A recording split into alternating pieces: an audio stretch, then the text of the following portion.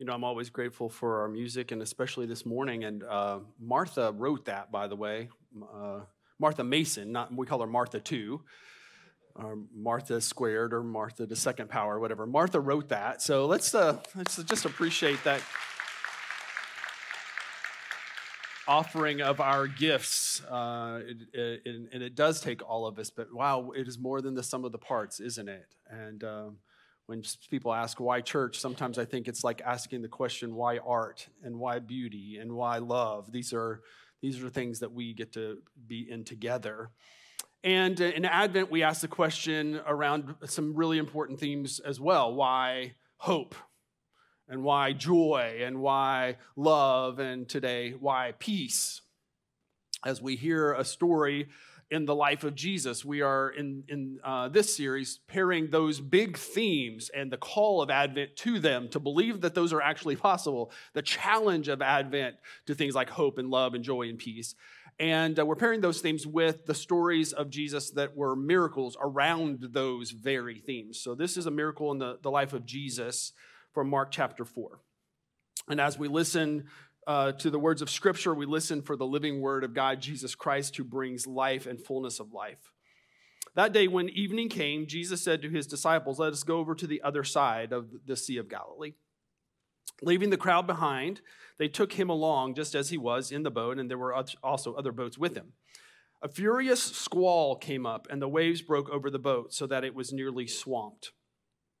Jesus was in the stern, sleeping on a cushion. The disciples woke him and said to him, "Teacher, don't you care if we drown?"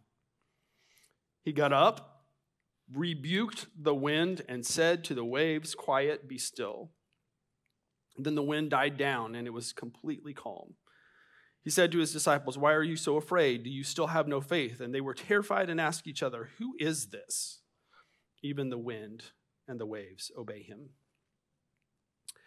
You know, the holiday season has the really two sides, the two sides that we see in this story, two sides that are really part of the human condition, I think. One side is represented maybe in our expectation for peace on earth, or this song kind of captures it, I think, a sense of calm and wonder that we want for Christmas, the snow and the lights gleaming just right, and children singing, and the announcement of the angels that God has acted so decisively to bring peace on earth and goodwill to all humankind. And there's a place where we all just need to take a deep breath, let it out, and hope that that's possible. But as that music fades, we also realize there's another side to even our celebration of Christmas, that it's perhaps a bit more chaotic. And as we announce peace on earth, goodwill to men, we also recognize that that can sound tone deaf in a world that has a bit of chaos as well. I don't know if you recognize, did anybody happen to catch what movie that music came from? Home Alone, right? And so we all know that the whole theme of that movie is around chaos of Christmas. They forgot a kid, right? Today you would just pick up your cell phone and deal with that, but made a whole movie out of it. And there's a chaotic scene at the beginning that you might recognize that might also feel like Christmas to you.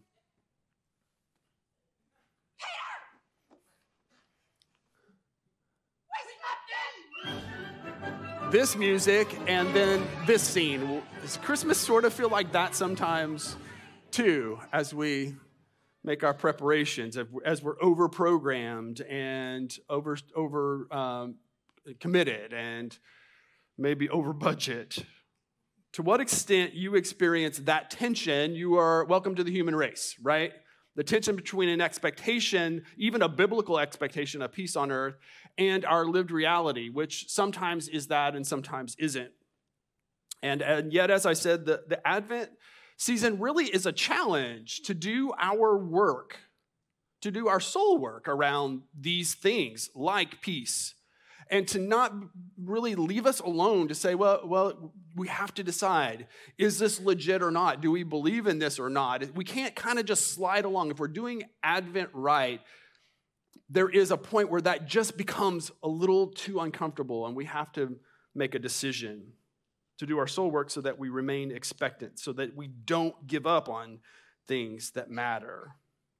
That, in fact, we keep our expectations high precisely when we would be tempted to let them go. This preparation work is captured in the words of the hymn, "Let there be peace on earth, and let it begin with me." And that tension is something that the disciples experienced around the theme of peace. Jesus had been teaching all day in a boat because there were better acoustics to do that. And finally, the day had come to a close, and Jesus had instructed his disciples to head to the other side of the lake, and they would do it all over again tomorrow. They would do it all over again the next day. And so Jesus was exhausted, and soon enough, the soft sounds of the waves rocking the boat, Jesus is at perfect peace. He falls asleep. And just at that point, the tranquil little voyage gets interrupted by a furious squall, as Mark describes it. Like this storm, I showed it in our series on the places in the Bible. This is a storm in 2020 on the Sea of Galilee. A reminder that things can change very quickly on the lake.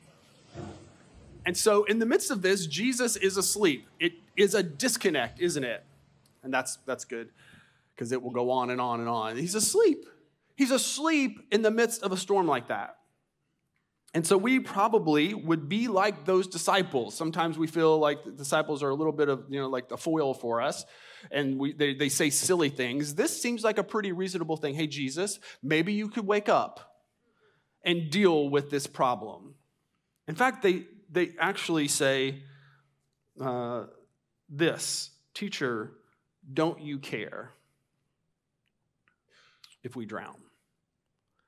And that question, let's ponder that for a second, is a question that is at the tension of our own sense of peace in the world or in our lives, or as we think about natural disasters or war in the Middle East. As we wrestle with peace, I think behind our sense of chaos is that question, does God care? And I wonder if we find ourselves in that place when we find ourselves in the storm. Hey, God, maybe you could wake up and do something. In Mark, we get an immediate response, and it is a decisive one to the disciples' question. Jesus doesn't say anything to them. He gets up, then speaks to the waves and to the wind. He rebukes them, Mark says, and he says, "Quiet, be still." And the wind died down, and it was completely calm. Now, the words there that Jesus uses are strong words. Silence is a command, and then it has the connotation of muzzling a dog, like shutting it down, getting it under control. And so this is a story we tell that we consider is a miracle, that the wind and the waves would grow calm at the word of Jesus. And if we were to stop there, if it were only that, I think it could be a nice story of how powerful God is and how God maybe can flex his muscles and make things happen. But as I've been reflecting on the whole of that miracle, I kind of help but wonder maybe that there's more to it, because we've all experienced times where maybe that peace came, we asked for it, and it came immediately. Sometimes it's a poof, sometimes it's more of a process. But what Mark, I think, wants us to understand, it's also and primarily a person. And the whole story centers actually around that. The most obvious thing about the miracle is that Jesus is in the boat with the disciples when the storm happens. And this is the miracle that we tell at Christmas, the miracle of incarnation. The miracle of all of it is that Jesus is in the boat with us. And the disciples don't understand yet what that means. Maybe you can relate. Maybe when you look at the externals and you see the realities of our world, the truth that Jesus is with us in the boat and what it means that Jesus is in the boat with us has not yet become clear. Because Jesus seems to be answering the question that the disciples asked. Does God care? Do you care? He gets up and does something decisive. I care so much, he says, that I crossed heaven into earth to be present with you in the storm. so much that I would be willing to experience the worst with you, so much that even our chaotic moments of fear and terror can be the place where we discover that true peace is possible. And the disciples didn't understand. They had Jesus they had Jesus in the boat with them. They didn't understand what that meant. And so they freaked out. It made me think of a story several years ago, but in this room, back when it was, facing this way, maybe about here, Matt, maybe where you're sitting. It was a Sunday morning, and somebody who moved away had the flu. They came to church with the flu.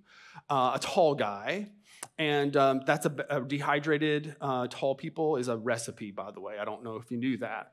And over the years, you learn that some things can happen in worship, and you kind of figure out what to do with it. Like if there's an incident over here, sometimes I will walk over here and try to get your attention so you don't, you're not watching what happens over here. And we've had some medical events through the years. Anyway, tall guy with the flu stood up and fainted. Just went right over. It's a hard thing to ignore, in a space like this. What happened next was the person behind him is a surgeon. A well-trained doctor, within about 2 seconds was tending to him, kind of figuring out what was going on, assessing. It wasn't a terrible emergency, but, there was somebody there. That's kind of the ironic part of it, because everybody else was still freaking out, and you couldn't really see. It was dark in here. And so what happened next was the person next to the guy was still freaking out, stood up in the chair, one of these chairs, and yelled, "Is there a doctor in the house?" And my favorite part, watching this all play out, was the doctor who was already working on the guy, looking up like, "What am I? Chopped liver."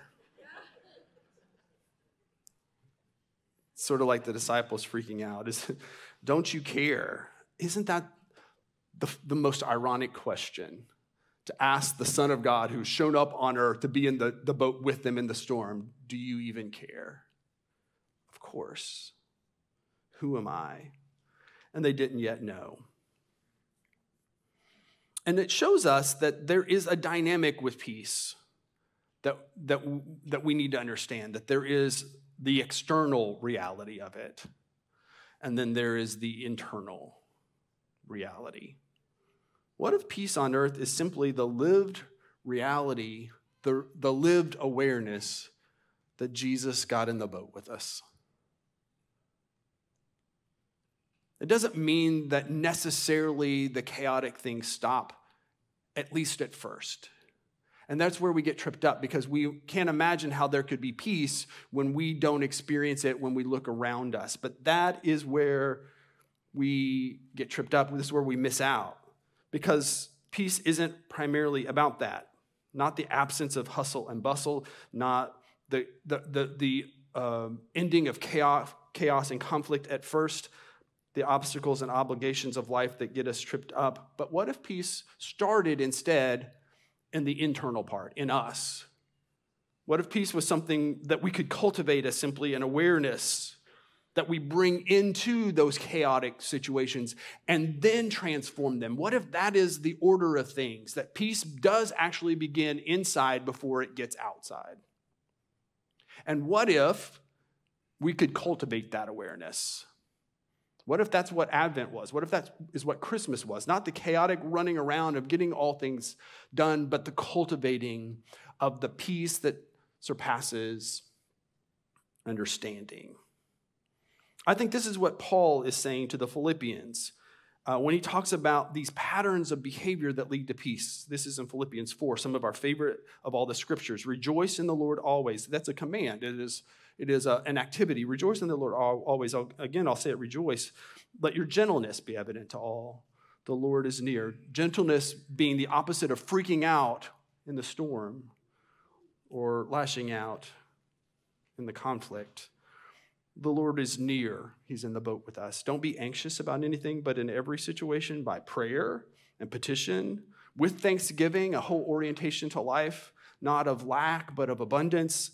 Present your request to God, and the peace of God, which transcends all understanding, will guard your hearts and minds in Christ Jesus. And that is a beautiful scripture. What I love is what Paul does next to clarify what he means when he says, finally, brothers and sisters, whatever is true, whatever is noble, whatever is right, whatever is pure, whatever is lovely, whatever is admirable, if anything is excellent or praiseworthy, think about these things. Whatever you have learned or received or heard from me or seen in me, put into practice. And this is the important part.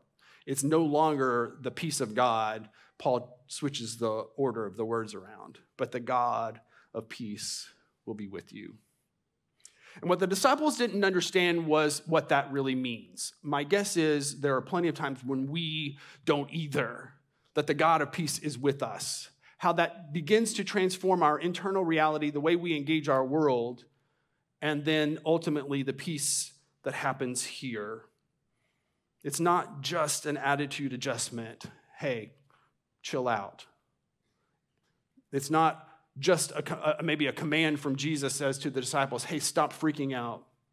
Jesus says to them, hey, maybe you could have a little faith here. And what I think sometimes when we read that part of the story, it feels like a scolding or shame. But I think what Jesus is saying is like, hey, what am I, chopped liver? Don't you realize who you have in the boat with you? Christmas is the announcement that no matter the external circumstances, the God of peace will be with us. And we sometimes tell the Christmas story as if peace on earth had already happened and that Jesus got chunked into it. And that is not the story, is it? That in fact, Jesus comes into the story at the least likely place when peace was least believable. The announcement of the angels to people who would have gone, yeah, I don't know about that. We kind of feel like that's a modern thing. I think it is much more the reality of the whole scripture, that God would choose this random people, this slave people, and say, you're my people, and I'm going to bless the world through you. Or cast this vision with their prophets that would say, there is a day coming when they will beat their swords into plowshares and their spears into trimming devices, and that they will train for war. No more. The challenge has always been, is there a people that believes that that is possible because God is with them? And that's the challenge of Advent. Do we believe it? Advent asks us to prepare for the truth that my internal peace can change the world, that in fact we become part of the miracle. It can't leave us alone until we determine that that's even possible, that that's the challenge. So let me talk about some chaos for a second then. Jenny and I went over the weekend, over the last weekend, end of last weekend, over the weekend to Oklahoma. So our son Isaac could graduate from basic training, and we were there in Oklahoma for that. And I've never been to Oklahoma before. How many of you have been there? It's a lovely place. I had lower expectations. I really liked it.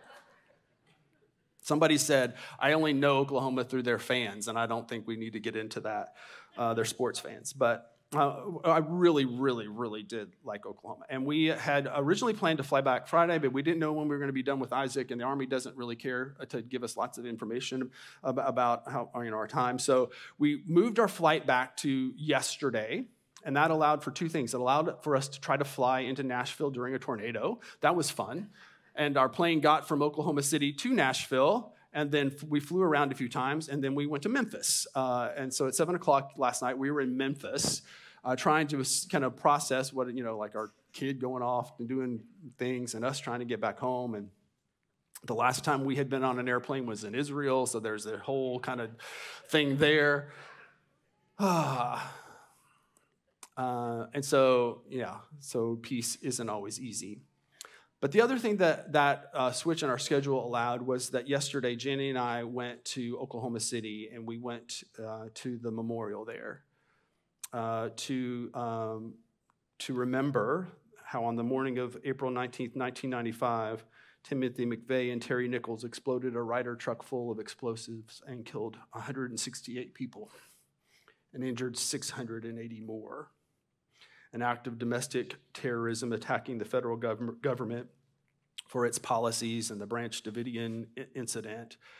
And I remember at the time, in 1995, asking the question, how could anybody hate our government, and why would anybody do that? I think there's a bit of innocence in that question back when I was 18 years old or so. But Jenny and I toured the museum, and anybody, not those of you who've been to Oklahoma, and anybody been to the memorial there? It's worth doing. And they tell the story very well, and you sort of experience it as you walk through. At times it was almost too much, actually, a little PTSD from Israel again. But it told the story well. And part of that story was of the violence that was inflicted that day. But I would say most of the story that was told is of every other response to that was carried into that situation. It revealed something. I was thinking, man, there is a lot of power in the human heart to do evil. One or two or three people can do a lot of harm. But that negative side also reveals the positive side, doesn't it?